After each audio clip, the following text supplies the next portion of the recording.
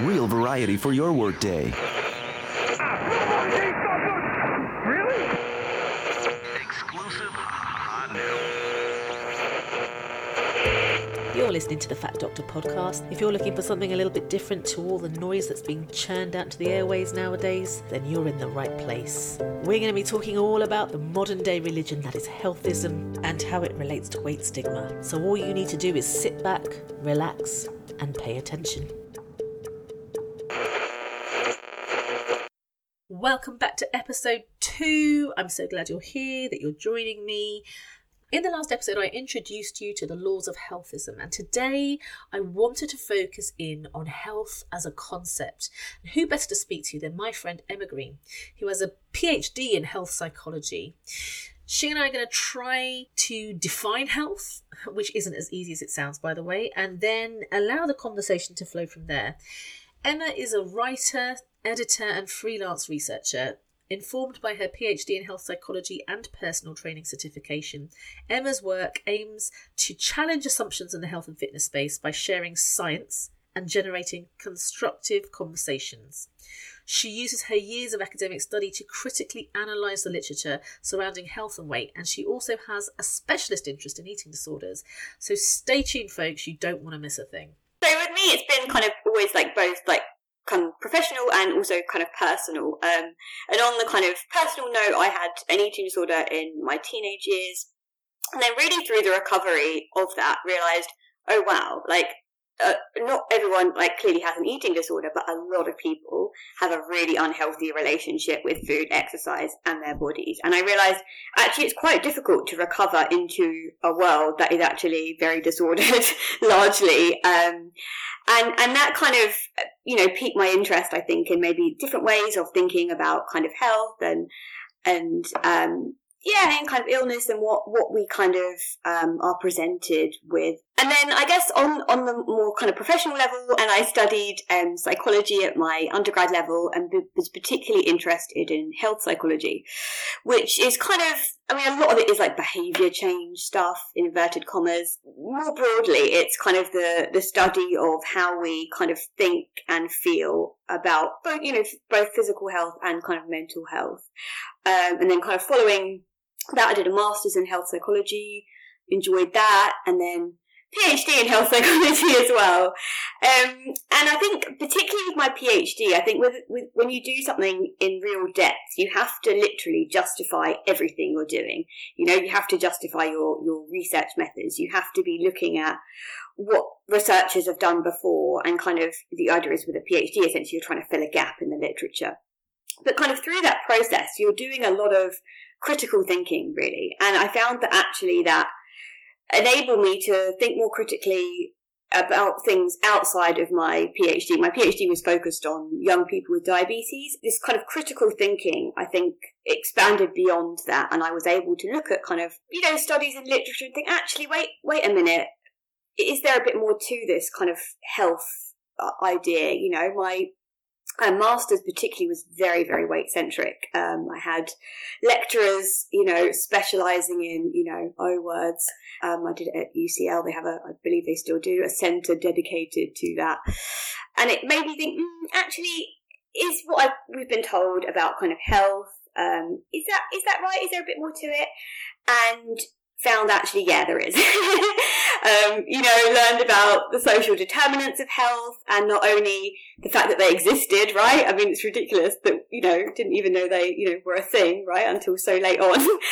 But also how much they contribute to health as well. And then came across ideas like intuitive eating, which I think is a useful framework. Although it's primarily about people's relationship with food, it goes a bit more broadly, and that provides a kind of one possible alternative to a sort of mainstream diet-focused approach. I definitely sat on the fence for quite a while when I was confronted with ideas that conflicted with what I believed. And also in that time as well, I trained as a personal trainer, which is very, very weight-centric, right? You're essentially told this is how you get people to lose weight, get them to do this, get them to eat this, whatever.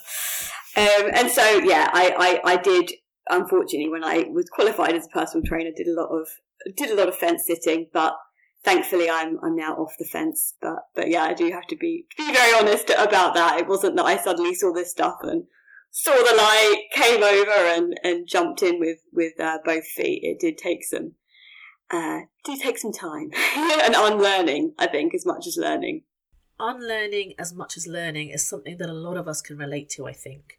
There are some things that we learn to take for granted right from the very beginning of our childhoods.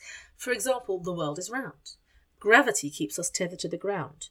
And being healthy depends on a number of factors, including weight, nutrition, and exercise. Now, the first couple of things have been proven beyond a shadow of a doubt, right? We know that the world is round. We know that gravity keeps us tethered to the ground. There is scientific, conclusive proof of both. But when it comes to health, it becomes clear that the evidence is very different to what we take for granted. So in order to learn, we first have to do a lot of unlearning. And that's what I'm asking everyone to do today. For the next 45 minutes or so, just forget pretty much everything you have ever learned about health and listen to what Emma is saying. I started by asking her, as an expert, to define health. I mean, it's definitely something that researchers can't agree on. I think the last look was there are over 50 definitions of health in the literature. So, I mean, the one that is thrown around the most is the World Health Organization definition of health.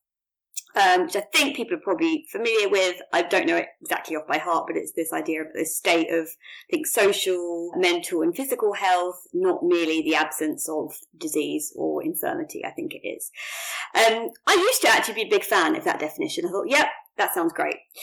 More recently, I've not become such a fan of it because it firstly defines health as this state, right? So presumably, if you don't meet that state, you're unhealthy. Well, by that definition, if it includes this social, mental, physical health, what percentage of the population are actually going to meet that definition? 1%, maybe? And then I think actually that isn't helpful if we're defining 99% of the world's population or whatever it is, as unhealthy. Probably not. And I think in a way with health, perhaps rather than trying to define it, it's maybe more helpful to think about it in a more kind of conceptual way. And one of the frameworks I'm a big fan of that I drew on in my PhD actually is something called salutogenesis. Big fancy word, unsurprisingly coined by sociologists who love big fancy words. It was coined by a sociologist called Antonovsky. And the idea of this is it conceptualizes health on a kind of a spectrum. So rather than saying it's something you have or you don't, you're healthy or unhealthy, it's actually kind of spectrum from kind of, everything sucks to everything's great, right? And is this, again, this multi-dimensional. So we're not just talking about physical health here, although that tends to get most of the airtime in conversations about health. And the idea with this model is there's this idea of the sense of coherence, which is this has three elements to it, and three elements are manageability, which is the idea that you have the resources within yourself, but also within your environment to manage the stuff that life throws at you, right? And that's where stuff like social determinants of health fit in, right? Clearly, if you are marginalised, you will be lacking resources in a certain area. Equally, if you've got loads of privilege, you'll have loads of resources, right? There's meaningfulness, which is your ability really to derive kind of meaning and pleasure and things in life. So engaging in, activities that you enjoy, hobbies, all those kinds of things. That's more the kind of emotional kind of well-being stuff. And then the third element is this comprehensibility, which is largely more sort of cognitive idea, being able to sort of make sense of the world around you. And the idea was, if you've got all three of these, you have this high sense of coherence, right? And he believed that all of these three actually were important to address.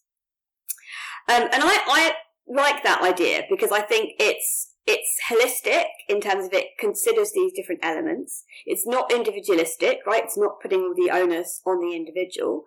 But it's also, although it's universal, it's also going to differ on the individual, right? Everyone has different resources at their disposal. And also that can change, right? If you lose your job, right? Clearly you then will lose resources associated with that, right? Equally, if you, develop a mental health condition, that is going to affect one of those things. So I like the fact that it's kind of dynamic.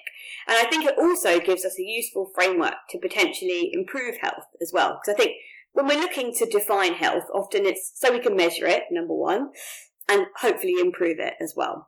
One of the reasons that I'm a sort of a big fan of it is because it specifically talks about resources. And one of the other ideas of Antonovsky's was like this idea of generalized resistance resources. Big fancy terms. Sociologists love them. But this idea that we all have these resources within ourselves, or we don't have them within ourselves and within our environment, that we can draw upon to help us manage life's demands. And I think that's really important, because when we're talking about improving health, that's really the stuff that can make a big difference, right? We're told by the media that actually, it's just, eat these foods, move your body, perfect health. And that's not the reality, right? I mean, we've seen that with COVID, right? I mean, I think it's a good example of that, right? We know the people that are most likely to get COVID and also unfortunately be hospitalized or to die from COVID are those who have, existing health conditions, existing mental health conditions or older. Do you know what I mean? It's not, the people that weren't eating their vegetables and moving their bodies. That's not how it has played out at all. So yeah, that's my kind of, when I'm talking about kind of defining health, I can't give a definition, but I do like the framework of salutogenesis. I think that's a useful way of thinking about it. Salutogenesis comes from the Latin word salus, which means health, and the Greek word genesis, which means origin. And you can compare that to the word pathogenesis, which literally translates as the origin of disease. So salutogenesis, I guess, literally translates as the origins of health. And it is important to understand that there is a huge difference between health and the absence of disease or infirmity. Whether you subscribe to the salutogenic model or not, it's really important to think of health as a concept rather than a very simple black and white definition. And Aaron Antonovsky, whom Emma was talking about, the sort of founder of salutogenesis, developed the salutogenic model from his studies of how people manage stress and stay well. That was the title of his studies. And he studied the relationship between health, stress, and coping in a group of Holocaust survivors. That's where his initial studies were. And he found that I think it was something like 29% of them were coping, that their health was good, that they were managing their stress, and they were coping. And he was interested to find out what it was that those 29% were doing that the others were not. How were they coping? How was their health good in spite of all the terrible things they'd gone through? Most of us nowadays, many, many years after the Holocaust, believe that exercise and nutrition play a very important role in health. We're less focused on stress and more focused on exercise and nutrition. And yes, of course, there is some evidence that they both have some say in the development of disease, and I'm not questioning that. But I was interested to find out what role they play in the concept of health itself. Researchers, again, can't quite agree on exactly the percentages, but the social determinants of health, we think, are 80 to 90% of health. Right, so we're talking about less than 20% and probably less than 10%, right? Because we've got genetics and things like that as well. So actually very little. Certainly there are things we can do to, lower the risk of disease. We know that, eating lots of fruit and vegetables and things, yes, that will lower your risk of certain cancers, heart disease, same as physical activity, that's been established. But the thing is, we can't even look at that independently, because your ability to do that depends on your level of privilege, right? If you are relying on getting food from a food bank, you may not have the choice of your 5 a day, right? That's not going to be an option, right? If you are struggling to, pay your rent, pay your heating bills, all those kinds of things, the idea of eating in this kind of perfect way is just not going to be something you can even get your head around, let alone practically implement into your life. And the same with physical activity, right? Not everyone lives in areas where it's actually safe to engage in physical activity, right? They may not be able to afford to go to a gym or a leisure centre or something like that. And there may not be that much green space even available where they live. They might even live in a very small house or a small flat where literally they wouldn't be able to move around. So I think sometimes when we think of health, think, oh, there's a pie chart. So this is the genetics bit, this is the social determinants bit, and this is the kind of behaviour bit. And they're all related, right? They're, and even genetics, right, is not an independent thing, right? I mean, there's this field of epigenetics, right, which, again, Latin word meaning upon the genes. And what that means is, yes, you have these genes that you're kind of born with, but how they express themselves will depend on your kind of environment, right? So you can have a predisposition for cancer, heart disease, whatever. And if you have a very privileged life, probably those genes will stay switched off, right? And you won't necessarily get those. Equally, if you don't, experience different types of marginalization and deprivation, actually those genes are going to be activated and you are going to experience the kind of ill health, right? So those, do you know what I mean? It's all kind of related, but the actual, in terms of, eating fruit and veg, as we're, typically told, and the exercise is actually such a small percentage. And typically the people that are kind of worrying about that are the kinds of people that already have huge amounts of privilege in the first place, right? So they're typically people that don't really have to be, concerned about that, right? They're going to be fine whatever happens. And I think the other thing is nothing is instantaneous, right? It's not that you eat an apple today and instantly you're 5% healthier, right? Everything is over a much longer period of time, right? I think, we're taught that almost like, every single decision we make about food or exercise is, do you know what I mean? It's life or death, right? It's exercise every day or you lose all your fitness, and it just doesn't work like that. Things work over a much, much bigger period of time. So I think that's the other element. Whether you eat a vegetable today or not is really not going to matter in the grand scheme of things at all. But we do see that still continually played on. I always think of like food manufacturing, right? We see a food, this is a healthy choice, it's a smart choice, it's a whatever. Well, actually, it's just one choice in many that I'm going to make, and actually, I'm in a hugely privileged position if I'm even able to make that as a choice, right, rather than it being the only available option to me. So. You may have heard me say before that health is a privilege, not an achievement. Emma was able to explain this much more eloquently than I ever could. But since the evidence suggests, as she said, that the social determinants of health make up 80 to 90% of our overall health, we're beginning to see just how misled we have been for most of our lives. Privilege and oppression exist because a small percentage of society, the 1%, as Bernie Sanders always likes to remind us, control the vast majority of the world's resources, finances, and power. They will do whatever it takes to hold on to that power. And they know that one of the most effective ways to achieve this is to fool the rest of us into believing that we have a choice. That's why they invented constructs like democracy, the American dream, and healthism. When it comes to democracy, let's not delude ourselves into thinking that elections are won because of each individual vote. I'm sorry. The evidence shows that they are won by those who raise the most amount of money for their campaigns. Now, this doesn't mean that we shouldn't vote, by the way, because no matter how small our individual influence may be, it can still make a difference. And folks, this is the really important part, it doesn't usually cause us any harm. So whether the influence is small or big, it doesn't cause harm, so why not do it? And that's not always the case for everyone around the world. There are some people who are killed for the right to vote, right? But on the whole, in countries like the UK, voting is safe, and therefore there is no harm in casting your vote. If you don't do it, you never have the potential to make any change. If you do it, at least you have some potential. Even if it's a very small percentage, you have a chance. But when it comes to exercise and nutrition, things are very different, right? Because there are many times when trying to focus in on exercise and nutrition can cause harm. So this idea of we'll just have a go because what have we got to lose? No, it causes harm.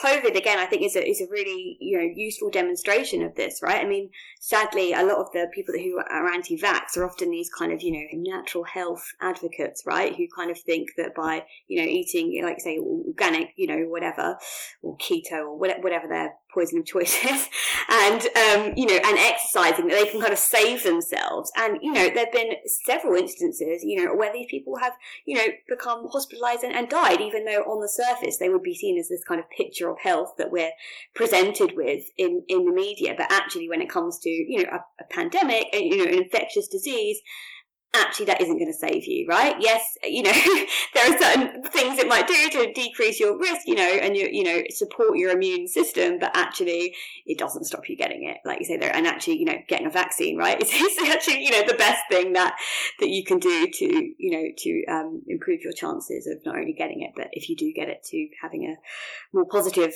outcome. So why are the vast majority of us under the impression that diet and exercise play such an important role in our health? Where does this actually come from? There are multiple ways. I think, if we talk about, immediately, I think how we're brought up does, the kind of values and things that our parents kind of hold about that, not only in terms of, the importance of health. Like my mom still always say, if you don't have your health, you don't have anything. And I profoundly disagree with that, because I think that doesn't say great things. And if you don't have this perfect state of health, you have nothing worth in your life. I disagree, but again, that, feeds into things like that. Again, if you're, the foods and things that you were able to kind of have access to, and what you were kind of, told about food, if things like, chocolate or sweets were seen as like, it's a treat, or it's bad, or it's, whatever the kind of ideas that you were presented with there. And also your current circumstances, right? So your current social circle, how are they kind of thinking about health? Is there anyone in your immediate, friends and family who has, a health condition, either a mental or a physical health condition? That is also going to kind of play into your idea of health, right? If someone that has cancer, and they would, be seen again as this kind of, picture perfect version of health, right? Exercising and, eating quote unquote healthily and things, and they've got that, then that is going to affect your perception of kind of what health is. And equally your own kind of experiences as well, right? I mean, I think, going back to my own experience of kind of having an eating disorder, how I think about health is different. I acknowledge mental health as playing a much greater part in the pie of health, right, than kind of physical. And I think, had I not had that experience, I don't think I would. I would still see, it's like, mental health, yeah, but that's more about if you have a mental health condition or not. Whereas actually, I think, well-being is so much broader than that. Yeah, and then I think also, the things we read, again, the mainstream media presents us with a certain picture of health, right? Again, continue going on about, the quote-unquote obesity epidemic, right? Again, telling us, basically bigger bodies are bad, this causes this thing. And again, not having any kind of more granular analysis about that, right? Again, when is weight stigma talked about in the news? Never, right? We continually, if we're presented with things, it's basically, being fat is bad. Well, actually, let's dig into that, right? And the trouble is again, people writing these articles are journalists, they're not scientists, right? So they've, again, read maybe the abstract of a study if we're lucky, and then they're writing your article and just reinforcing all these ideas that we have, these simplistic ideas about health, right? That health means being thin, eating fruit and vegetables, and exercising. And again, social media, particularly in recent years, also plays into that, right? If you look at most kind of accounts that are supposedly health focused, right? Again, it's mainly thin people, it's mainly able-bodied people, it's mainly white people, it's mainly middle-class people, right? Posting their, Whole Foods hauls, or their what I eat in a day, and all this kind of stuff, right? Again, fitness accounts, similar, right? It's gym pics in fancy activewear, and all that plays into how we are perceiving health, right? Again, we're presented with this very narrow definition of health, and if you are continually presented with that and not with an alternative, that is going to affect how you see health. And this anti-diet approach, whilst it is growing in popularity and kind of reaching the mainstream a little bit, it's still very, very niche, and it's not something that typically people are presented with unless they go looking for it, unfortunately, which is why most people have this very narrow definition of what health is. So far, we've been talking a lot about physical health, but what about mental and social health? I argue that both of these should take priority for those invested in improving health outcomes. Because, as I've said oftentimes, it's not really possible to have good long-term physical health if you have poor mental and social well-being. Okay, it's really difficult because your mental and social well-being will impact your body, whether it's through epigenetics, whether it's to do with, how you engage with the world around you, whether we follow the salutogenic model or whether we choose to subscribe to a different model. We know that mental and social well-being will ultimately impact your physical health. It also causes a number of physical health diseases. But I also argue it's possible to have good mental and social health, even if your physical well-being is poor. So people who have chronic illnesses, but they're managing them, one could say, okay, well, their physical illness, they're immunosuppressed, or, they've had to have a kidney, to be alive. And from then onwards, they go on a whole host of medication that puts them at massive risk of developing all sorts of conditions, infections, and dying. And yet, their mental and social health is quite good. Plenty of people exist out there. So just how important is mental and social well-being to health? Hugely important, yeah. And again, much, much more than typically is given credit for. Because like you say, it controls so much, right? Your, in terms of your, ability to, get out in the world and make, meaningful connections with people and things. We hear, luckily a bit more about kind of social well-being and things, but, mental is a part of that, right? If you have, a mental health condition, like depression or something, and getting out of bed is a struggle, well, clearly being able to, again, do those kinds of things is just not going to be accessible, to you.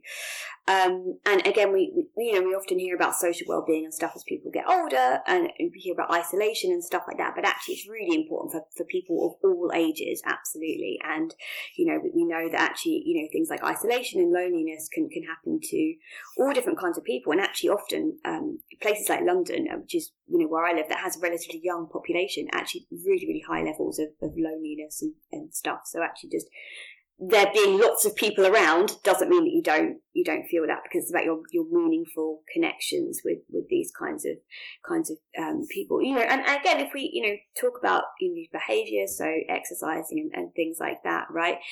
If you have a kind of a mental health condition, that isn't going to be something that is always going to be accessible to you, right? Again, if literally getting out of bed is a struggle, the idea of putting your trainers on and going for a run is just not even going to be something that's a possibility, right? It's just not, and again, that's why I have, mixed feelings about some of these exercise challenge things that are supposedly in the name of mental health. I don't particularly know names, but there's one going on right now that's about exercising every day in January, supposedly for mental health. And I think, great if you can do that and you're in a good state of mental health and that supports your well-being. But the idea that everyone can do that is just not the case. And also the idea that doing that means that you definitely won't, but get a mental health condition down the line, also not true, right? Exercise is a nice self-care tool to have.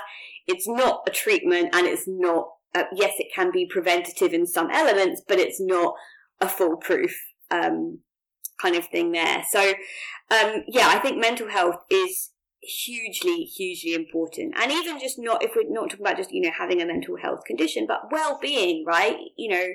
Regardless of whether you have a mental health condition, your well-being is so important, right? I mean, this element of the kind of sense of coherence, that's that kind of meaningfulness, right? And Angie Antonovsky thought that element was hugely important, as well as these kind of generalized resistance resources, these things around you and within yourself.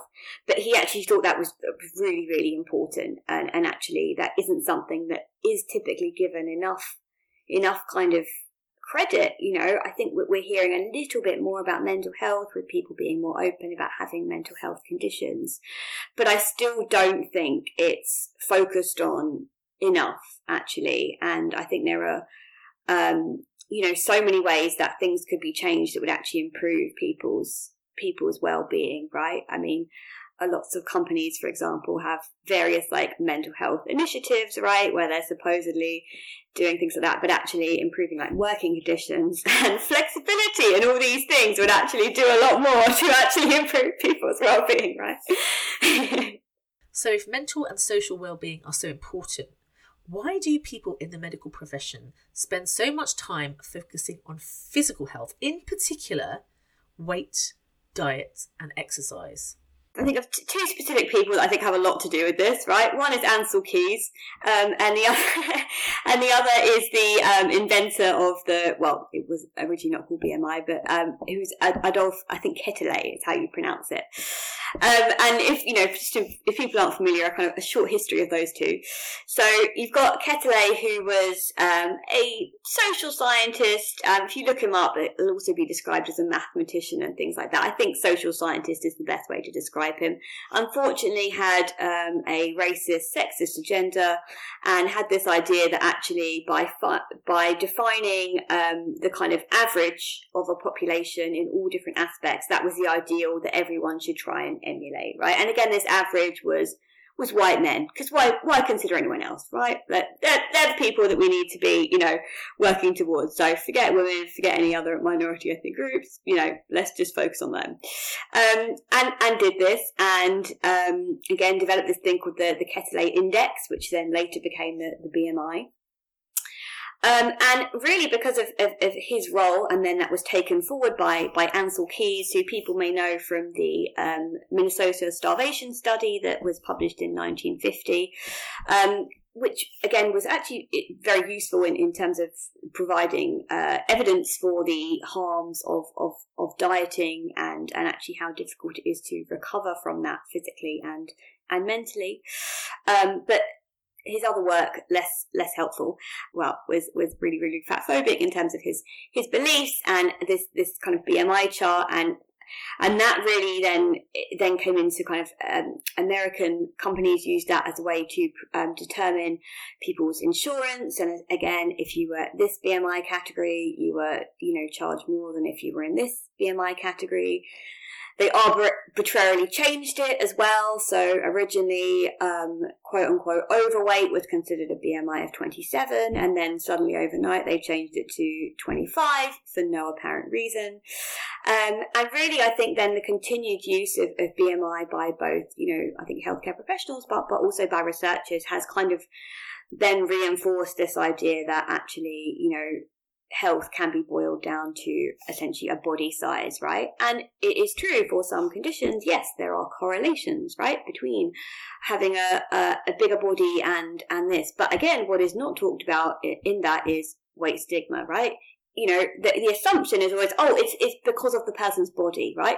Actually, well, let's look how society treats fat people. And we know badly. Society tells them they're unhealthy. There are all different types of weight stigma that people in bigger bodies experience. And I say that as, thin privilege, so which means that I don't experience any of that personally.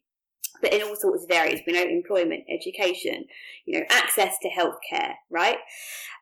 None of that stuff gets talked about enough, right? Because it's a lot more convenient to kind of blame the individual, and then the solution to that is we get the individual to lose weight, right? Rather than actually addressing the underlying issues, actually. And if we address the underlying issues, that would improve health for everyone. But instead, we've kind of boiled it down to this thing because it's simple and it's what we've been told, right? And continue to be told, right? This idea of this healthy BMI, right, is seen as the pinnacle of health. Like, again, speaking about my own experience, one of the physical health consequences of my eating disorder was my period stopped for actually over a decade. And when I went to the doctors about this, because I was in this healthy BMI category at that time, I was told, don't lose weight and your period will come back.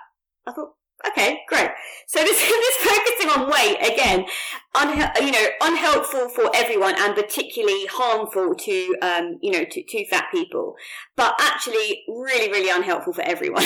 Right? It doesn't serve anyone because clearly that was useless advice for me, right? So So I think it's again this what we're told and what we're continually told just reinforces this idea of what is health and what is, and what is unhealthy, right? And unfortunately, I think things like the BMI that again, had really, really problematic and unscientific origins is now seen as being a useful metric that researchers and healthcare professionals can and should use to define people as being healthy or unhealthy, which I profoundly disagree with.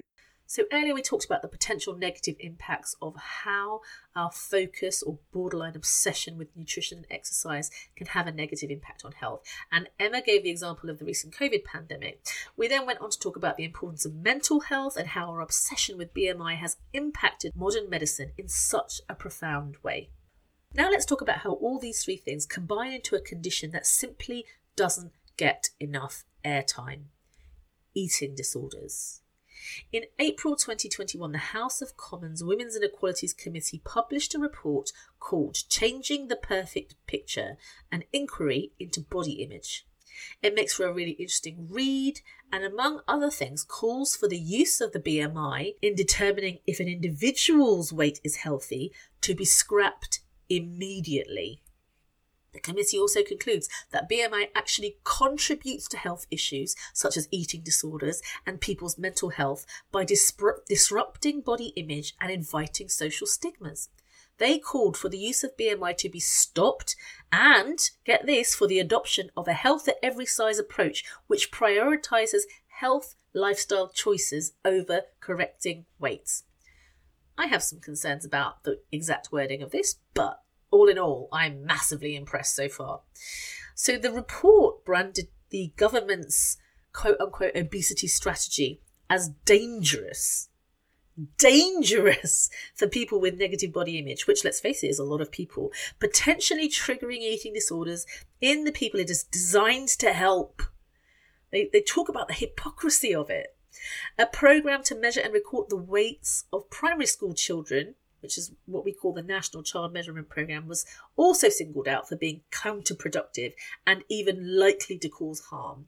And so the committee called for an independent review of the quote-unquote obesity strategy and for the government to look again at how it collects data on childhood obesity. Again, sorry for the O word, but, I'm reading from a report, so it's difficult to blank it out. We should probably almost have one of those beeps that signals that I've sworn. I'm allowed to swear but not use the O word. Anyway, how did the government respond to this?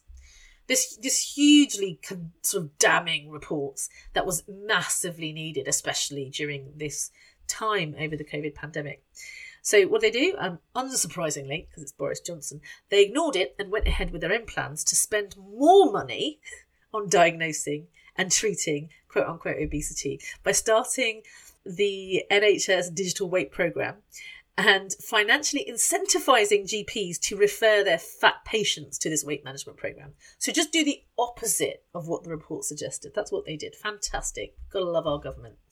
So politicians, like a lot of people, are under the impression that eating disorders are rare and therefore not worth much airtime, right? That's what they said in response to this report. It was basically, I'm paraphrasing, but okay, there is a small minority who might suffer, but in general, the public will benefit.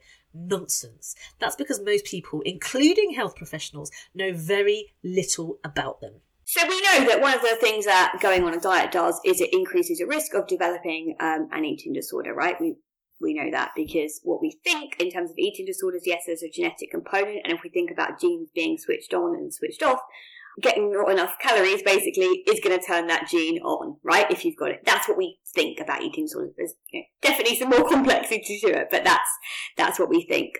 So going on any kind of diet, whatever it is, will increase your risk of doing that. And unfortunately, we still have these really outdated ideas about who suffers from eating disorders. So particularly anorexia nervosa gets a lot of the piece of the pie, right? And we still think that, okay, anorexia is basically the only one we need to worry about, and that only affects people who look thin, right? And so we can tell them when they drop below this BMI, oh, that's anorexia, right? And actually, anyone of any body size can suffer with anorexia. And we know, in fact, that the physical health implications are actually the same regardless of your body size. In fact, I wrote a piece about this. We, unfortunately, still have a ridiculous name of atypical anorexia to describe people who are not in a thin body that have it, which is ridiculous because actually, as a percentage, it's actually a much larger percentage of people than people who are in thin bodies and have anorexia. But talking about other eating disorders, which again are actually more, so particularly this big catch-all category of eating disorder not otherwise specified, which means you don't neatly fit into the anorexia or kind of a bulimia or binge eating box. Most people end up there. So actually there are significant numbers of the people that have eating disorders that would kind of fall into that category. And we know, unfortunately, that eating disorders are actually on the increase. And again, that isn't necessarily only due to more people suffering. I certainly think that's a component of it. You know, I think as dieting has continued to shapeshift, right? Again, people are being marketed diets as from all sorts of things, often not being told it's a diet, it's a lifestyle change, it's a whatever, you know. So I think it's been very, very sneaky in the way it continues to exist. And again, we know there's a lot of money behind that marketing, right? But you know, I think the other part obviously is awareness, right? I think we do have more awareness of eating disorders, so that also does likely feed into that. But I don't think awareness is the only reason that we're seeing an increase, because I think if we look at the rates of it over a short period of time, for example, we know that over sort of the period of that COVID has become more of an issue, actually eating disorders have really, really spiked. But I don't think our awareness of eating disorders has massively spiked in the last 2 years, right? It's about the same, right? You know, we can agree it's more than 20 years ago, but in the last 2 years, there hasn't been a massive uptick, right? So I think actually they are really, really on the increase. And again, you know, with eating disorders, they are really complex to treat. And actually, the recovery rates of eating disorders are not particularly optimistic, right? We know roughly a third of people will fully recover in the way that is defined. I would argue some of those would not be people that are in an ideal space, right? They might be still buying into a lot of diet culture stuff, right? They might be suppressing their weight, not eating enough. They might be in this normal category, but they're still basically, you know, restricting their food in order to stay at that kind of weight. But that's seen as fine because, you know, quote unquote normal BMI, tick. The other third, unfortunately, will continue to kind of struggle, and then we have this kind of you know, other third who are kind of potentially, it's a sort of fluctuating thing. So they might have periods where they're kind of in better health, and then they might have a readmission to hospital or to eating disorder outpatient services. So the recovery rates are not great. I think, I mean, and there's a lot we can talk about. I think diet culture undoubtedly plays a huge role in that, because we're asking people to recover into a world that has a very distorted relationship with food, where you're told this food is good, this food is bad, where you're told being in a fat body is bad, being in a thin body is good, right? We're told actually, you know what, basically you can be disordered as you like, as long as you stick in this normal weight category, you're fine. That makes, I think, things very, very difficult. I think there's also things we can say about psychological treatments in the UK, and I think in many other countries, the go-to eating disorder treatment is something called CBT, which I think can be helpful for a lot of people, but it's still quite reductionist in its approach, and I think for many people is not adequate to make a kind of recovery into the kind of health state that we've been talking about, right? Which is this kind of holistic, you know, concept of health. It might be, you know, sufficient to have a certain amount of physical health and maybe to be in a better position than you entered eating disorder services, but not to be in any kind of ideal or optimal state. Now, I personally believe that healthism promotes eating disorders beyond just encouraging weight loss, which we already know is an independent risk factor for developing one. There are so many people out there walking around with an undiagnosed ED. And worse still, promoting eating disorders is actually applauded in so many different ways, including within the medical community. Things like orthorexia, like at the moment, isn't an official kind of clinical diagnosis. It goes in this kind of eating disorder not otherwise specified category, or EDNOS, right? But essentially, orthorexia, and I think this is something that a lot of people will recognise, is this kind of obsession with eating healthy, quote unquote, foods, right? And that might be organic, that might be paleo, that might be whatever it is, right? And this belief that doing so will kind of provide you this privileged state of health. And it's really where you know, again, that is a mistaken belief in itself, but where it becomes a kind of disorder is when that is then affecting you and your well-being kind of day to day, right? So you might be scared to go out for a meal in a restaurant because it doesn't meet the specific criteria of what you've decided is kind of healthy. It might be that actually when you go food shopping, it's really, really, anxiety provoking for you because you might not be able to get hold of the specific foods that you want to be able to eat, right? So it's taking up a lot of your kind of headspace, and also there's a lot of admin involved with maintaining it, right?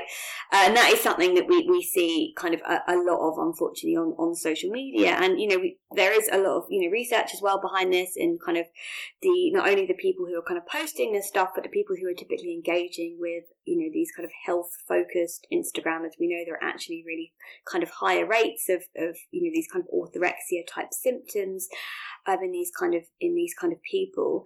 And again, in the kind of fitness industry as well, there's a lot of undiagnosed eating disorders. There's been, a fair amount of research, particularly in the last kind of 3 to 5 years, on kind of people who are engaged in kind of bodybuilding and physique competitions, right? Which, for anyone who's unfamiliar, it's basically starve yourself, wear loads of fake tan, get on stage and be judged for your physique, right? It's basically what it comes down to. And we know that a lot of the people that are engaging in that not only had a past of having eating disorders, but actually still meet lots and lots of the criteria for having an eating disorder, right? They're presented as being this kind of pinnacle of health and fitness, right?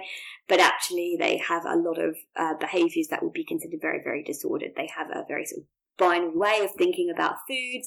They're generally weighing their food, they're counting their food. That it gives them a lot of stress if they're not able to do those kinds of things. They're living in a very, very kind of calculated way. And the other kind of category of people that I think are really important to talk about, who don't sometimes get enough attention, I think, is this. Again, we know on average dieting does not work in terms of either improving health or even achieving weight loss for an extended period of time for the vast majority of people. Exact percentages vary, we think, between kind of 80 to 95% of the time diets fail, right? But what about this 5 to, if we're being generous, 20% of people, right? Well, research is very interested in these because they are, as I think Fiona Willer has called them, statistical unicorns, right? These are people who supposedly go against it, and researchers, particularly those who are invested in, the quote-unquote obesity epidemic and supposedly solving it, think that we've just got to figure out what these people are doing and get everyone to do it, right? And so that we actually have these databases of these individuals. So there's one in America that's particularly well known called the National Weight Control Registry, and I believe these are people who have maintained their weight loss for 5 years or more. And if you look at these kinds of behaviours, these are behaviours that would very, very clearly be diagnosed as an eating disorder if they were in a thin body, right? And they're in largely, I think, the normal quote-unquote BMI categories, right? And these are behaviours like weighing themselves every day, eating the same foods every single day, exercising huge amounts every single day, never deviating from that. So if it's, they're celebrating, I don't know, Christmas or some other kind of, holiday, they're not deviating from that at all. They're still sticking to this really rigid, restrictive, diet and kind of, exercise thing. And these people, again, put on a pedestal, right? Because they're seen as, these are the people that we should all be aspiring to. But actually, a lot of those people very, very clearly have undiagnosed eating disorders, or if not that, disordered eating, right? But again, we're putting them on a pedestal because, again, we've used BMI to define health. So lots and lots of undiagnosed eating disorders in that particular group of people as well. I don't know about you, but I learned a lot from Emma, and I am so grateful that she took the time to join me today. For those who are interested, and why wouldn't you be, she can be found on social media. I'm going to link everything to the show notes, but I'll let her explain in more detail. So yeah, the best place to find me is Instagram. It's where I like to hang out. I'm Emma Fitness PhD on Instagram. I would like to be Emma Green, PhD, but that unfortunately is taken because I don't really talk about fitness. But I post basically little slideshows on different kind of topics, particularly about kind of health, all from a kind of Hays-aligned anti-diet perspective. I'm always willing to take requests if there's particular topics that you're interested in, so you can just shoot me a message if you are. And I should also mention as well, I'm a part of FPAWS, which is a great organisation that is Fitness Professionals Against Weight Stigma.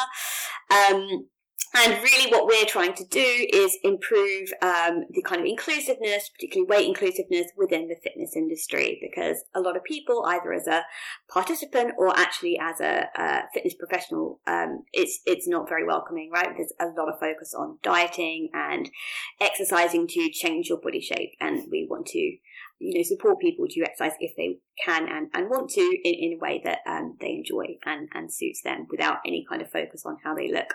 And so what we do there is we support fitness professionals and provide them with resources, because unfortunately this anti-diet approach is still very, very niche within the fitness industry. And people, if they're working in a gym, for example, may be the only person who is taking that approach. So we want to kind of be there as a kind of source of support for them. So we provide kind of practical resources, so different kind of workshops. I run something called Science Saturdays, where once a month I do a kind of deep dive into a particular topic and cover the sort of, what we know about it. And the idea of that is not only helping people improve their knowledge in a particular area, but also getting them a bit more comfortable with kind of reading and understanding science, because it can really feel like a different language because of the way that researchers write things. So there's that in it for me as well.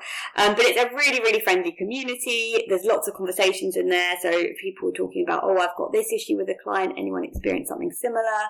So if you are a fitness professional, I'd really, really encourage you to join. It's free to join. There are kind of paid options, but it is free to just be a part of the community. The website is againstweightstigma.com, and you can find the info there.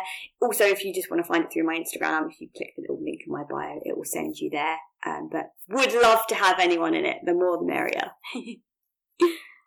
Thank you once again for joining me today. I hope that you've enjoyed this episode. Next week, we're going to be looking a little more at the second law of healthism, which is that health is something that we can control. Do you or do you not agree with this statement? Find out more when you tune in next time. Don't forget that there's so many other ways that you can engage with me. You can join me on my Patreon account. If you become a patron, you have access to extended versions of this podcast. You also get to read my blog entries and find out about all the new and exciting things I have planned a whole week before everyone else gets to.